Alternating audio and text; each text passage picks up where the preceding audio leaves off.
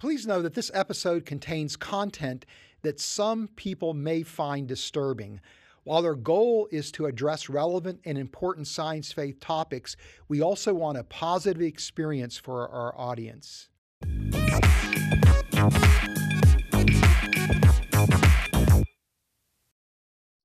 Welcome, everybody, to this special edition of Stars, Cells, and God. This is the podcast where we explore how the discoveries that are taking place in the frontiers of science provide evidence for God's existence and the reliability of Scripture. This podcast is sponsored by Reasons to Believe. If you want to know more about Reasons to Believe, go to our website, reasons.org, or you can follow us on social media at RTB_official. Also, if you're watching this podcast, please, on our YouTube channel, Reasons to Believe, make sure that you subscribe and that you hit the bell icon so that you are reminded when new episodes of Stars, Cells, and God drop. Today, we're going to be taking on the question, are chemical abortions safe? And my name is Fuz Rana. I'm a biochemist and a Christian apologist. I work for the organization Reasons to Believe. And today we have a special guest with us, a person who is eminently qualified to take on this really challenging question. And her name is Dr. Christina Cerrucci.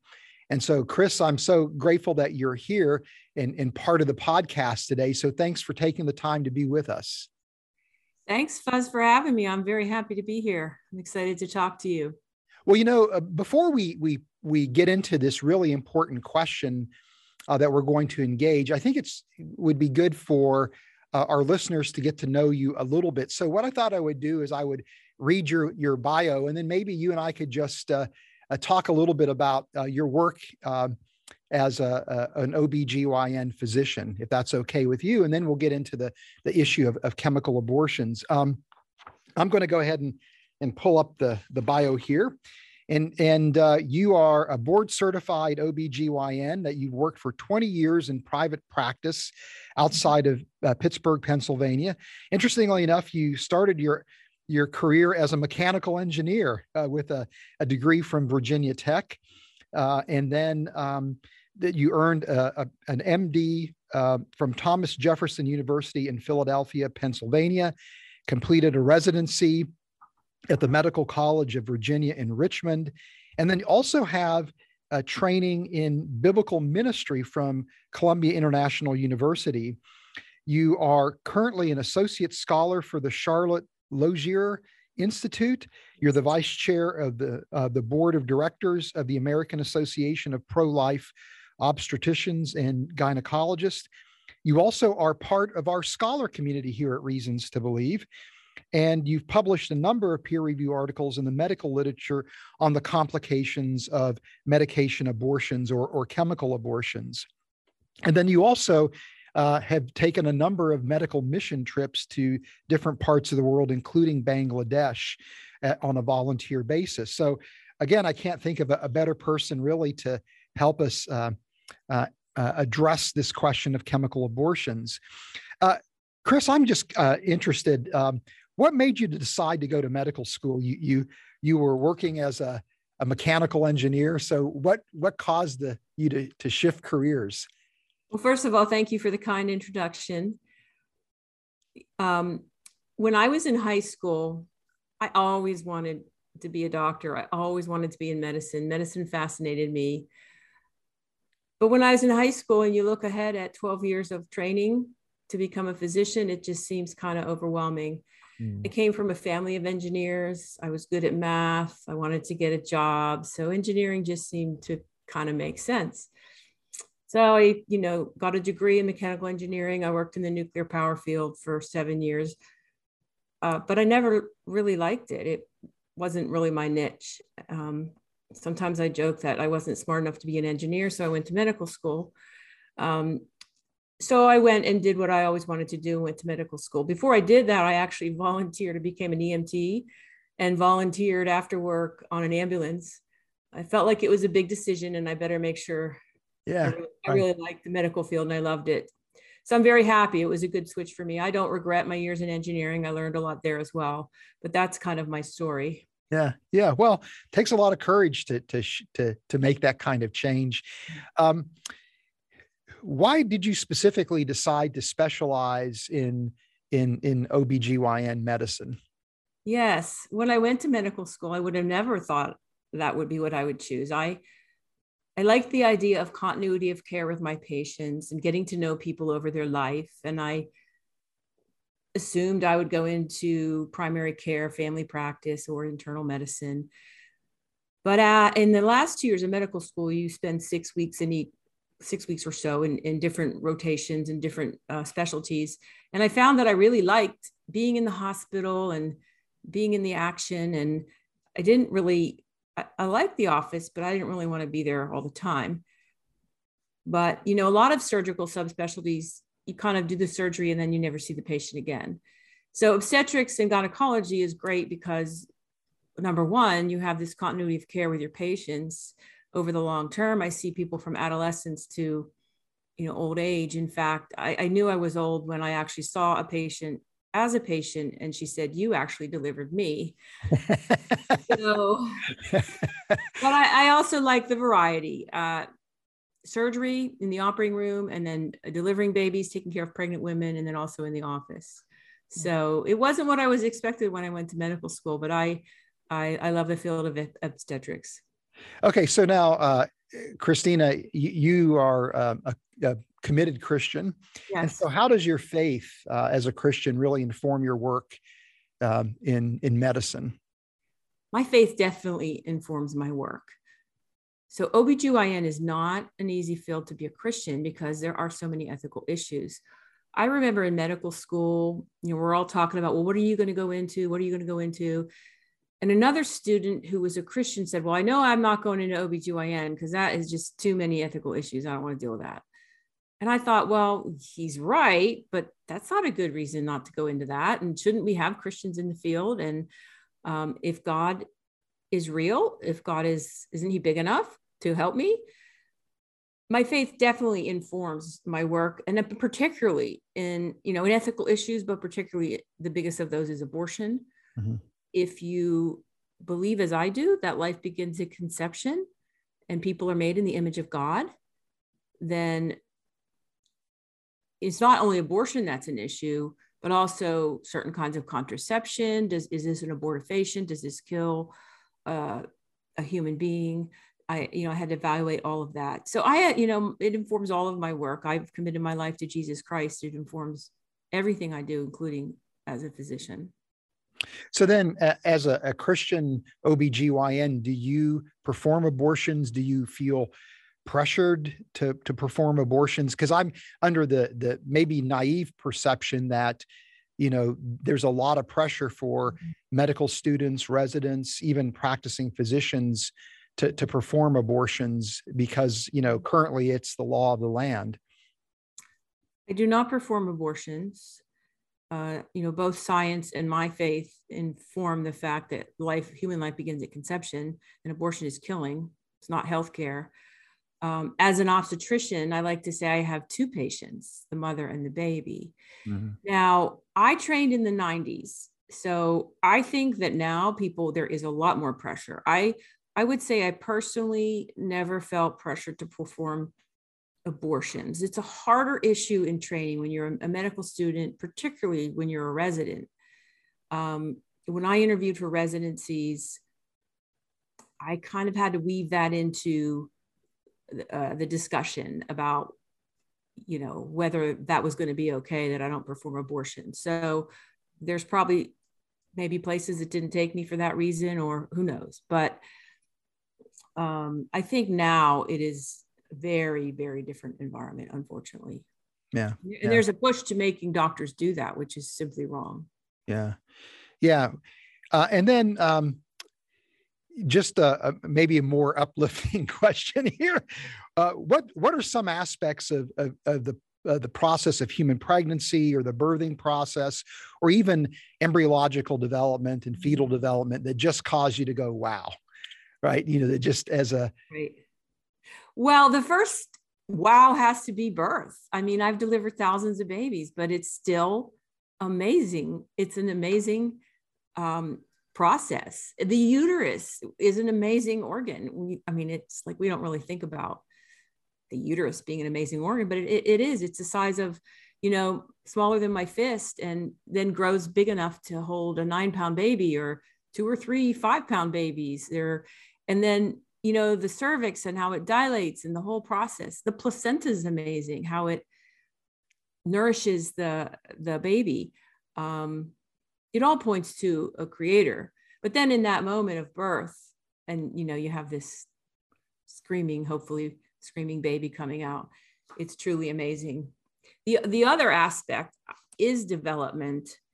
We study embryologic development, but you really can see that when I've had patients who have had a miscarriage, or maybe a stillbirth earlier in pregnancy, and you see this little tiny baby, too tiny to live outside the womb, but it's fully formed, and there's no question it's a human. And it's heartbreaking, but it also points to the creator, and that this is a precious human being. Yeah. Yeah. Wow. Well, thank you. Okay. So let's go ahead and get into, some of the questions that deal with chemical abortions. And the first thing is probably, what is a chemical abortion? I don't know how many people are really familiar with the whole process of chemical abortion. So what is that precisely? Good question. So there's lots of terms it's used by: chemical abortion, medication abortion, medical abortion, the abortion pill. Those terms would all refer to the same procedure. So the kind of typical original way that an abortion is performed would be surgically. Now, I'm referring in this discussion mostly to first trimester abortions in the first, trimester of pregnancy. So before chemical abortion was approved, a first trimester abortion would be performed by a D&C, dilation, curettage, or dilation and evacuation. So dilate the cervix and then suction out the baby. A chemical abortion is done with medications to induce the loss of the baby. It's done with 2 medications, mifepristone, and then 1 or 2 days later, misoprostol, and it causes the fetal death, and it causes the uterus to contract and expel the baby. Now, I think the general not consensus, but maybe misperception is that, oh, well, that must be safer than having surgery. It's not. Actually, chemical abortion is less safe than surgical abortion. And there's such a push to make this, almost over the counter. There's online narratives of abortion at home is safer than Tylenol. Well, it's not. It's not even as safe as a surgical abortion. There's a lot of misinformation. So then how common are chemical abortions? They're very common. So they were approved in the United States in 2000. And at this point now, they are more than 50%. I think it's 54% of abortions are chemical abortions. And there have the last year of data, which I think was 2020, 930,000 chemical abortions in the United States. That's almost 1 million. Yeah. Wow. Okay. Yeah. Very large number then. And then you mentioned that chemical abortions are actually less safe than a medical abortion. So what are some of the risks of chemical abortions? What are, some of the side effects, if you will? Yeah, great question. And it's a very involved question. If we could talk first, let me explain how these work. Okay, that'd be great. That would be great. So there's 2 medications. They both begin with an M. They can be remembered because they're alphabetical. So the first medicine is mifepristone, also known as Mifeprex or RU486. Okay. So it's a progesterone receptor agonist. It works on the progesterone receptors in the uterus and basically works as an anti-progesterone. So progesterone is required to maintain a pregnancy. A pregnant woman, her body produces progesterone to maintain the baby. And so when you counteract that with an anti-progesterone, mifepristone, it kills the baby. So the woman takes that orally on the first day. And then 1 to 2 days later, she takes a second medication called misoprostol. Now that, or Cytotec, and that causes contractions to expel the baby. Now, misoprostol is actually a medicine used for people on long-term non-steroidal anti-inflammatory medications to prevent ulcers. We use it in obstetrics all the time for good reasons, inducing labor, preventing, treating postpartum hemorrhage. But in this case, it's used to expel the baby. So it's these two medicines. And so that's kind of how they work. And they're administered several days apart from each other. Is that correct? Correct. The one is given orally on, and then the second one is given actually buccally. So that's in the back of the cheek, 1 to 2 days later. Okay. All right. And so then what would then be the risks of that particular procedure? Well, that is a great question. And it depends on what studies you look at. So if we just talk about normal side effects, any medicine has side effects. So side effects, the typical experience, a woman take these medicines, she's going to have severe cramping and bleeding and maybe nausea, vomiting, abdominal pain. The product insert tells the woman expect to bleed 9 to 16 days. But 8% of women bleed more than 30 days. Now, this is just from the manufacturer admitting this. But, some women describe really severe, like labor pains and very heavy bleeding. And, then they're passing the baby at home. And then what do they do then? It's just a horrible situation. But now if we talk about, and that's if everything goes the way it's quote unquote supposed to go. But if we want to talk about complications, the two most common complications would be hemorrhage, maybe requiring transfusion, maybe requiring surgical completion. And the other most common would be retained tissue. So the woman passes the baby or some of the pregnancy, and there's still tissue left, and she will bleed. She will continue to bleed, she get infected, and that usually requires surgical completion. So those are common known complications. There's also risk of infection. There's also risk of, it's not a complication, but ongoing pregnancy. So sometimes these don't work the way they were intended, and the woman still has a live baby. And actually, studies have shown a fair number of women choose to keep their baby. But if she decides not to, then she's having a surgical procedure anyway. Another issue that happens is ectopic pregnancy. Now, ectopic pregnancy isn't a complication of the medications. Right. It's actually a contraindication to them. So an ectopic pregnancy is a pregnancy in the tube. And if you have a pregnancy in the tube, mifepristone and misoprostol won't treat that. If it's untreated, it ruptures, the woman hemorrhages. When I take a woman to the OR with a ruptured ectopic pregnancy, she has a belly full of liters of blood. So what has happened, there have been ectopic pregnancies. This medication should never be given to a woman with an ectopic pregnancy. But what's happening is it's being given without an ultrasound, without determining where is this pregnancy. I mean, there have been women who have died in the United States from ruptured ectopic pregnancies that were not detected when they took medication abortion. So that's kind of a summary. Now, if you look at, it depends really how common are those? We're taught, well, like I said, there's a narrative, it's safer than Tylenol. Well, it's not safer than Tylenol, and it's getting to be as easy to get as Tylenol, but it's not safer than Tylenol. If you look at US studies, it looks like, oh, maybe this is pretty safe. If you look at international studies, there's a different picture. I've taken a lot of these studies and really combed through them, and Fuzz, you know more than I that you can take data and make it show different things. So a lot of the US studies have a very high loss to follow up. So a lot of the studies only look at certain complications. So they say, well, one study said, oh, this is this percent complication rate. Well, no, it's this percent of those complications. Right. The other big flaw in the US studies is, and this is kind of the loss of follow-up issue is that the abortion providers, who are often the ones doing those studies, don't know of the complications. The women go to the ER and are treated otherwise. There was a study in Finland by Niinimäki, and in that study, so in Finland, they have a national health registry, so they can look at they have all the data on every abortion and what happened, and they looked at them for 6 weeks. And they found that they were comparing medication or chemical abortion to surgical abortion.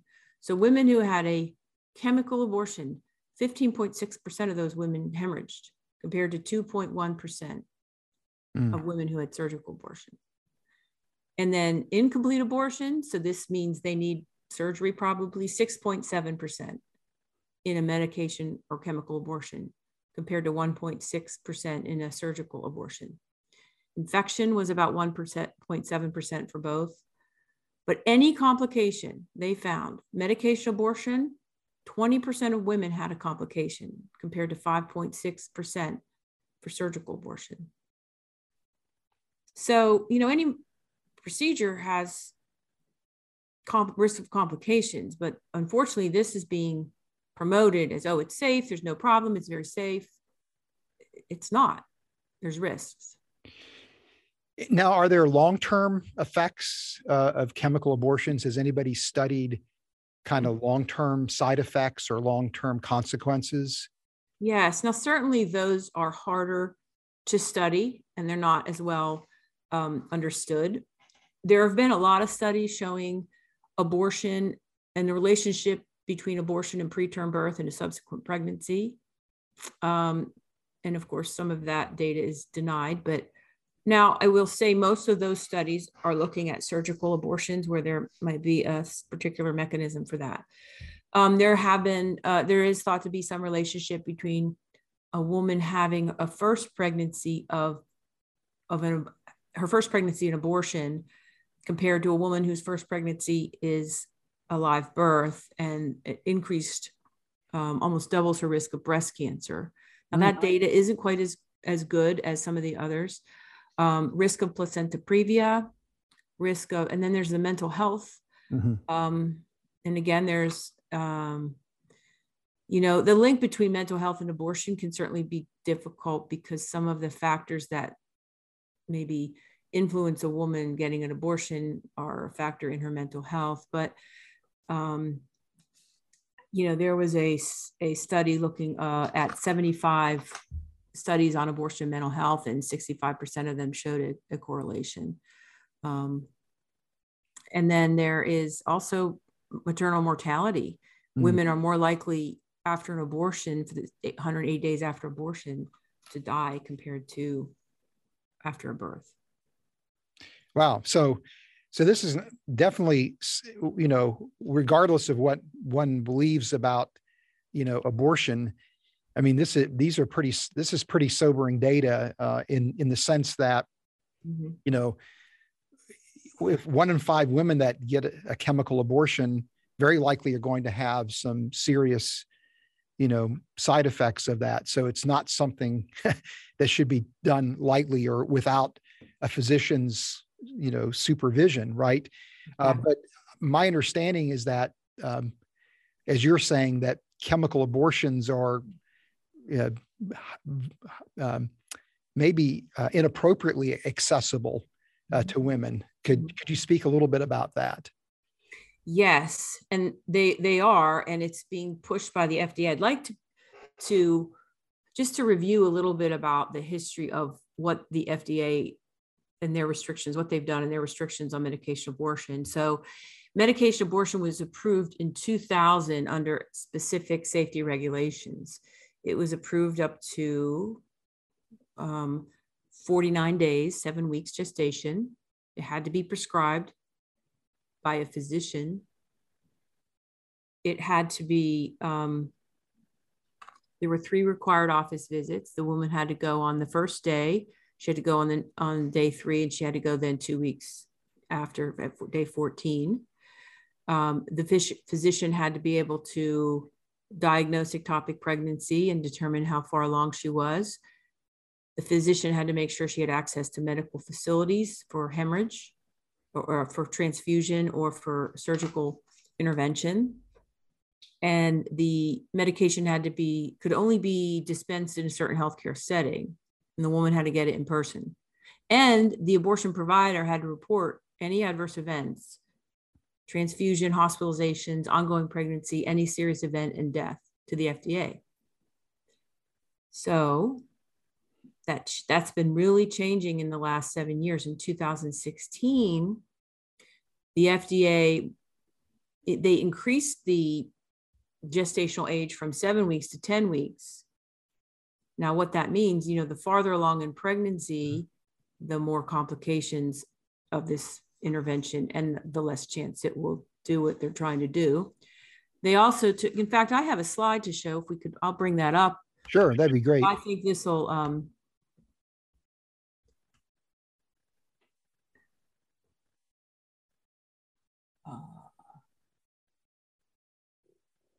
let me.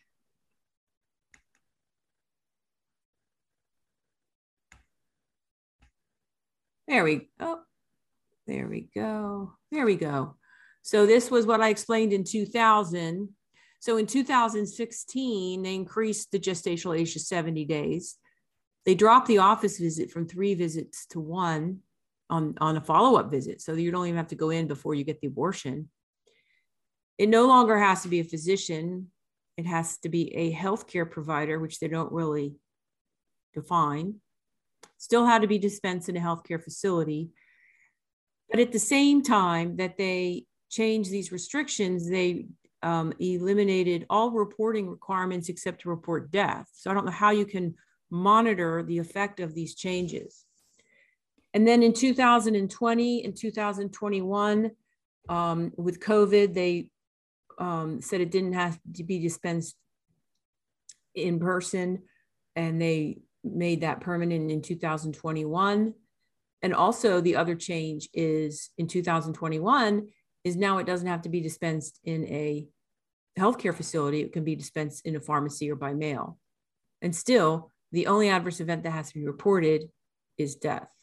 So how does the FDA justify this kind of significant change in the administration of chemical abortifacients? That is a great question. So in April of 2021, when Janet Woodcock of the FDA wrote a letter to ACOG, American College of OBGYN, who has been pushing for this, and said they will not enforce the in-person requirement, she said, well, there haven't been a lot of adverse events reported. Well, of course there haven't, because you're not requiring reporting. And then also she said, well, we looked at these 4 studies, I believe, 4 studies, and they don't really show a problem with telemed abortion. And this, there's of course problems with the studies, and we're looking at 4 studies. So it's a great question. It's very concerning. So you've actually published some articles as part of research teams, really looking at like the reporting of the side effects for these chemical abortions, right? Yes. So this was an article, I was a co-author, Deaths and Severe Adverse Events After the Use of Mifepristone as an Abortifacient. So the manufacturer, so again, before 2016, the abortion provider was required to report any adverse events to the manufacturer, who then reported to the FDA, which is all kind of weird. So we actually, those are available by the Freedom of Information Act. So we got those reports. And actually, there was a whole team of OBGYNs who coded these based on severity and looked at them. I spent hours just looking at each adverse event and coding them. And there's not that we found 3,197 unique adverse event reports, which isn't that many in 3.7 million medication abortions. But, you know, we found some concerning things just in these reports and the care and what was missing. And we found that the abortion provider often wasn't the one taking care of the complication. Less than 40% of the D&Cs that were needed to complete the abortion or to stop bleeding were performed by someone other than that. I'm sorry. The abortion provider only performed less than 40% of those. Mm. So another study, if you'd like to go here next, this is not my paper. This is a paper by Cleland, where they looked at over 200,000 medication abortions by Planned Parenthood in 2009 and 2010. And this is the paper I referred to where they said only 0.65% risk of adverse event. Well, they only looked at 8 adverse events, 8 specific adverse events. They didn't look at the most common adverse events, the bleeding without transfusion. They didn't look at D&C if it was done at the clinic. And they based all of their data, for this study, on these adverse event reports that they had to send in. So they're only reporting what they know about. You know, if a woman goes to the ER, a woman has bleeding, she goes to the ER, you know, she has a D&C, and the abortion provider doesn't know about that. That's not even required to go to the FDA. The ER doctor isn't required to report that. So they're saying this, but what's interesting in this study, I was studying this study, and I had done the other paper, and I had looked at all these adverse event reports, and I said, this isn't right. They're saying we had, in 2 years, we had this many adverse events, and I know we didn't have that many in our paper. So just, you know, to clarify, when this paper by Cleland was published, I'm sorry, the data they used was 2009, 2010. So they were required to report adverse events. So I and some colleagues went and pulled all the adverse events reports from 2009, 2010. And we found, so in that other paper where they say medication abortion is safe, in that 2-year period, in 200,000 some abortions, medication abortions, they say Planned Parenthood, they reported 1,530 adverse events. But if you go to the FDA adverse event reporting system online, there's only 664. And if you look at what they gave us when we asked for them by the Freedom of Information Act for that first paper, there's only 330. So a couple things here. We know that 1,530 is not valid. It's much higher than that. But even what they know and what they say they're reporting to the FDA or to the manufacturer and then the FDA isn't showing up in the FDA system. And when we as researchers are wanting to evaluate this and ask for them by the Freedom of Information Act, we're not getting all of that. So lots of concerns, you know, as you can see.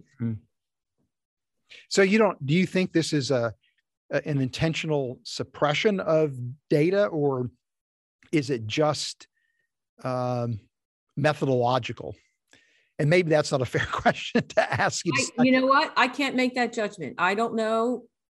When I would look at the paper by Cleland and the discrepancy, you know, did Planned Parenthood report to the manufacturer? Did the manufacturer not, did Planned Parenthood not report to the manufacturer? Did the manufacturer not report to the FDA? Did the FDA not report to to their dashboard? I don't know where the link broke down.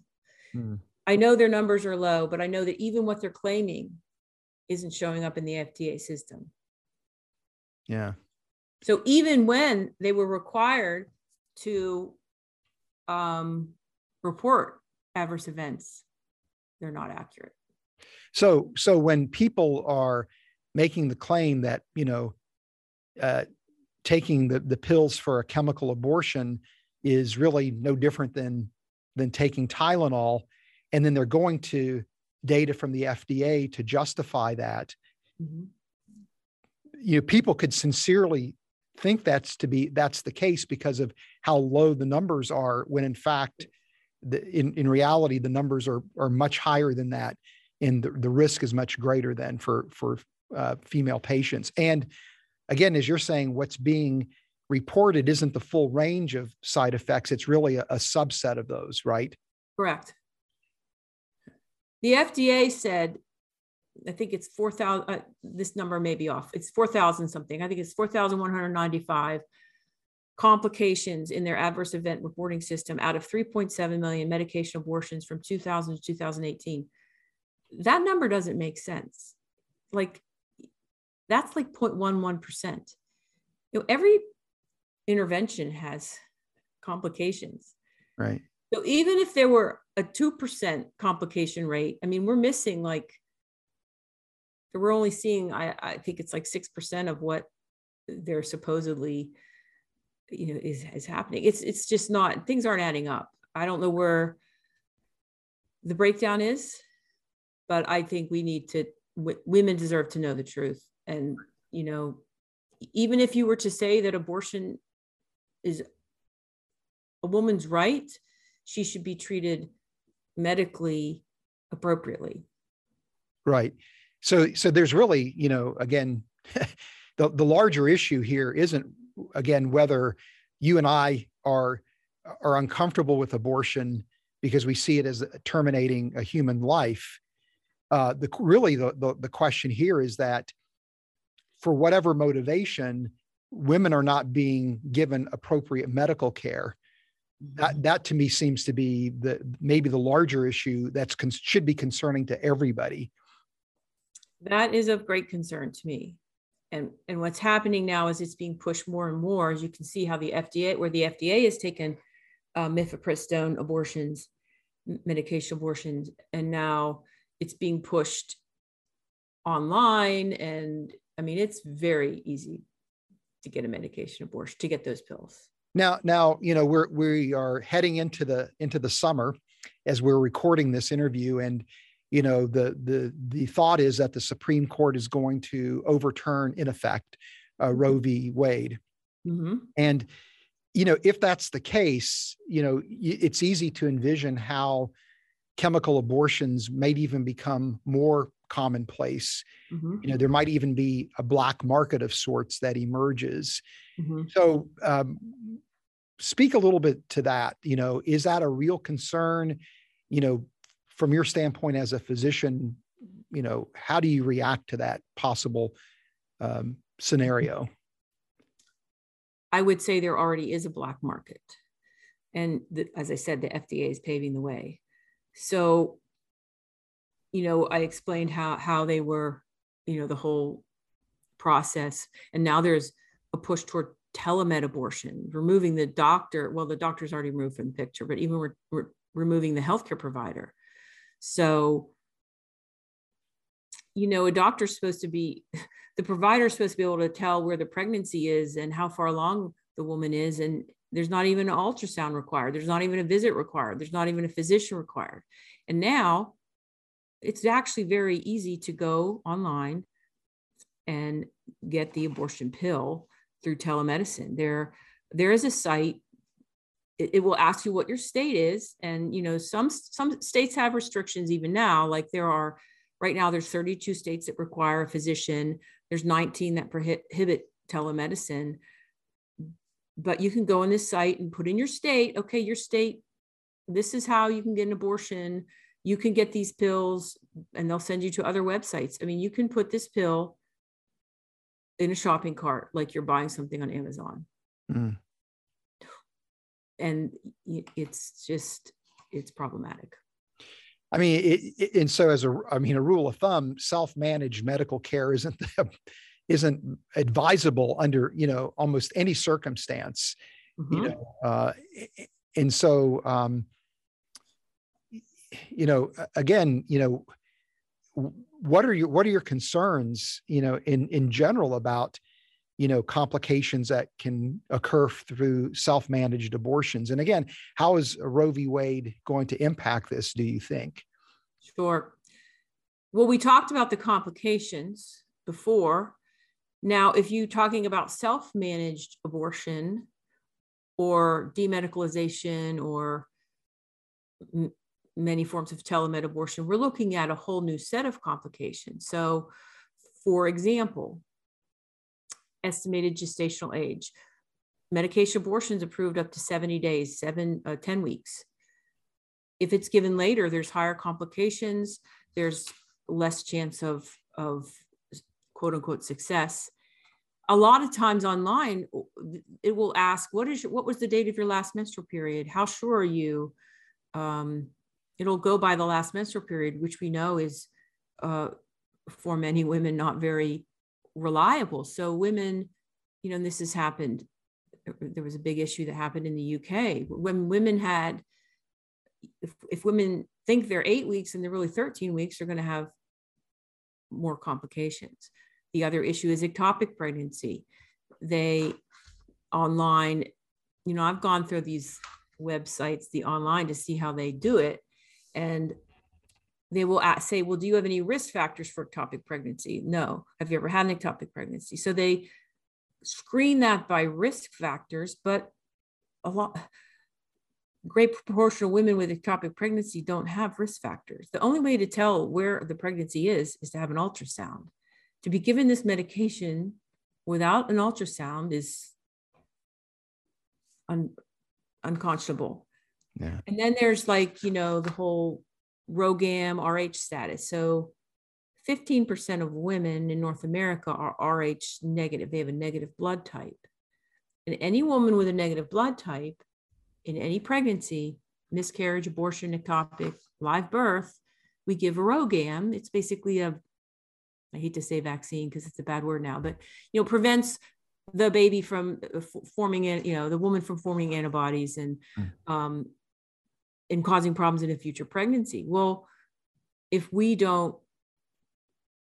woman's getting this online and she happens to be RH negative and she has abortion and she doesn't get RhoGAM, and then in a future pregnancy can cause problems. I think another issue is access to care. So this is being pushed, access is being pushed, particularly for women maybe who are farther away from a facility. But that's the problem. When it was approved, they had to have access to a facility. We already know that abortion providers aren't caring, many of them, for their complications. So what's going to happen when there is no abortion provider? The woman has hemorrhage at home. Well, you or I may live close to an ER, but some women don't. And they're going to end up in the ER. I think the other issue, there's some other domestic issues like domestic violence, which studies have shown this is about 4 times higher in unwanted and pregnancies and women seeking abortion. So, as physicians, we're supposed to screen for this. We're supposed to screen for this, particularly in women seeking abortion. How do we screen for this?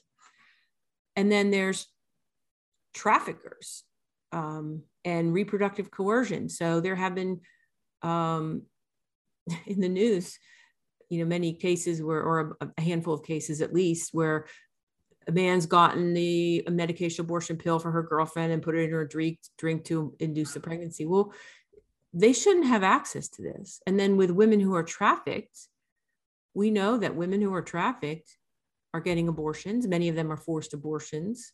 And, women who are trafficked, one of the few places they actually show up is to a healthcare provider. And as healthcare providers, we're not really very good about detecting these women, but that is a rare opportunity for them. And if we're missing that opportunity, it's just going to be more forced abortions. Yeah. And the other thing is informed consent. As a physician, I need to tell my patient, these are the risks, these are the benefits, these are your options. How do you do that online? Yeah. Yeah. I think it's a very concerning scenario. And with Roe v. Wade, like I said, it's being pushed. So if your state decides outlaws abortion, then they're providing other avenues for you to get it through the mail. Yeah. Yeah. So a couple more questions. And then I want to ask you just a few philosophical questions as well. can chemical abortions be reversed, and how successful are these reversals if they can be reversed? Yeah, that's a great question. Yes, sometimes they can be reversed. I'd like to pull up another slide here.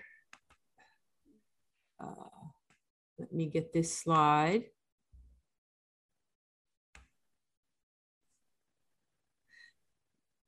So in some cases, a medication abortion can be reversed. Now, as we discussed, the first medication is an anti-progesterone, mifepristone.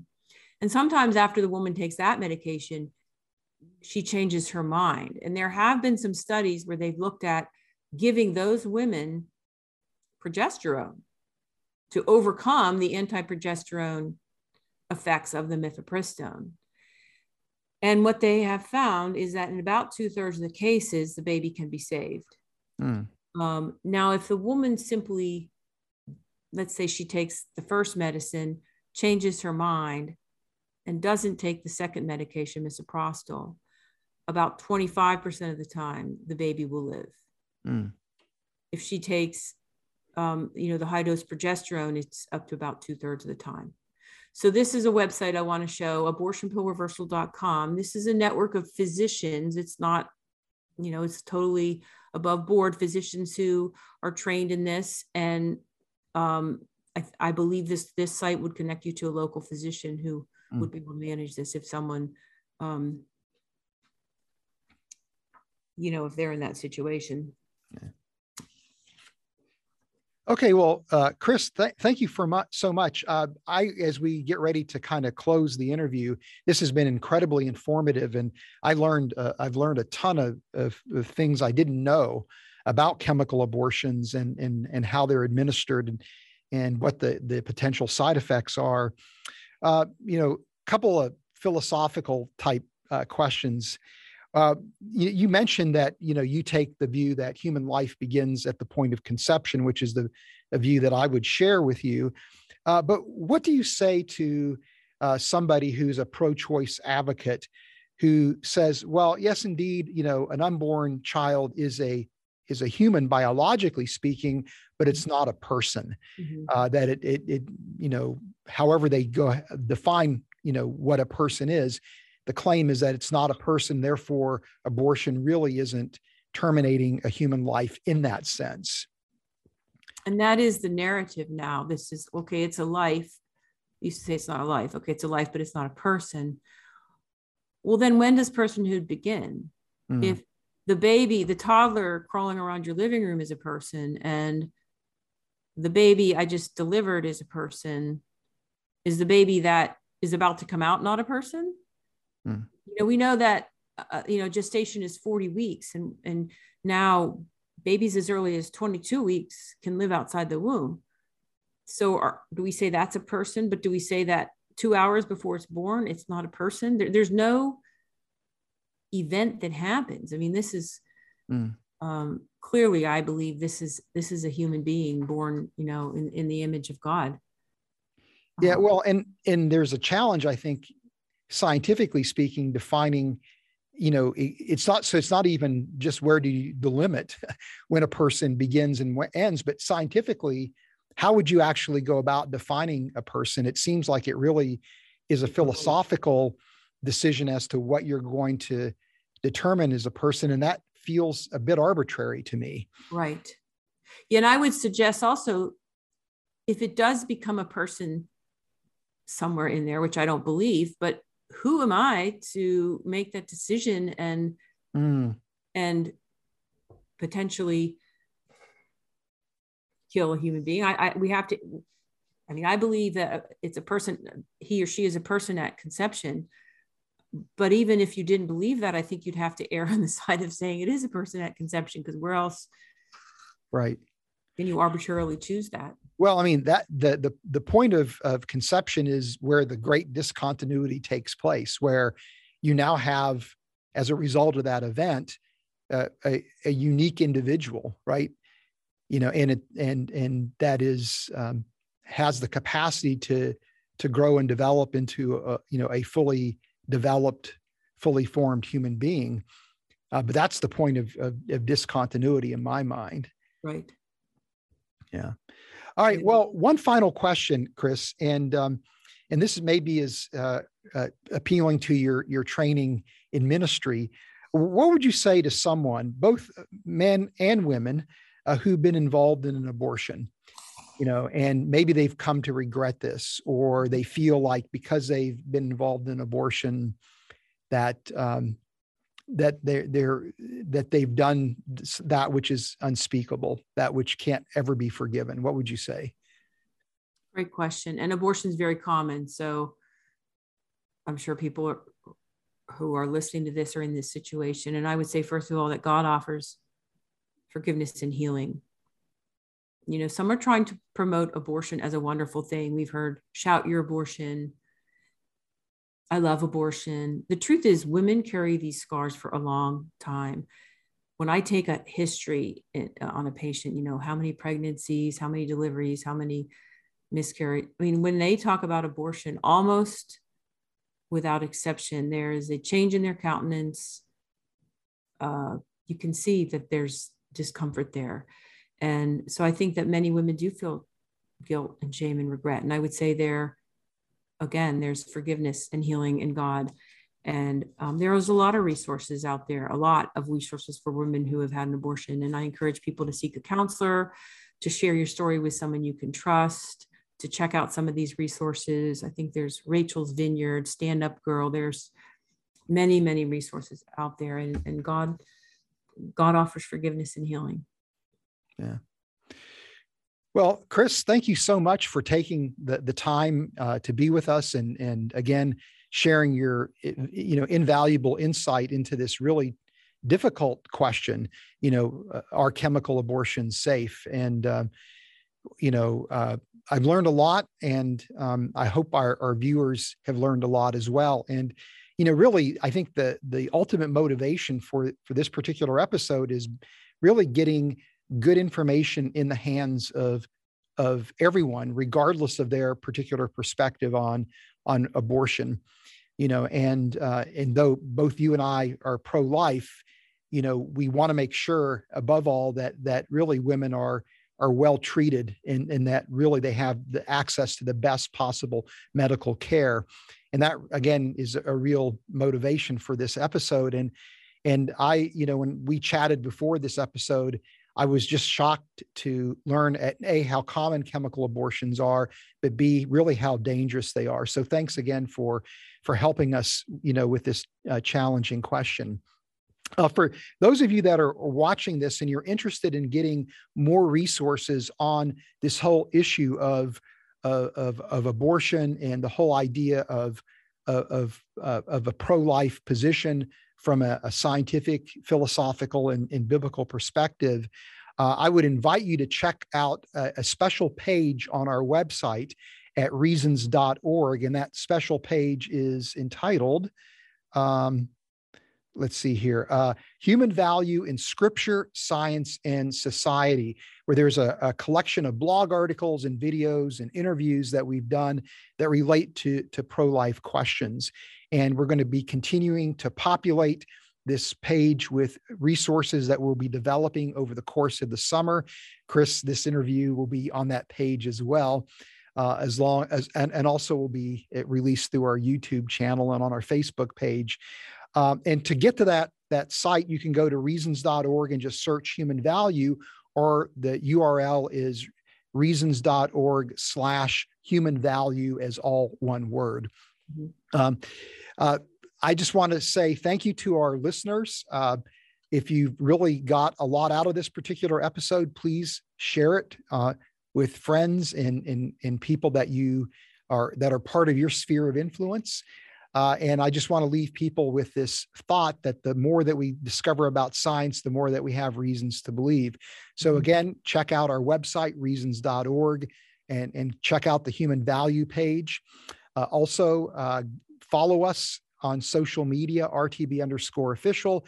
And if you are interested in subscribing to our YouTube channel, it's Reasons to Believe. Hit the subscribe button and you'll get access to a lot of great resources dealing with science, faith issues.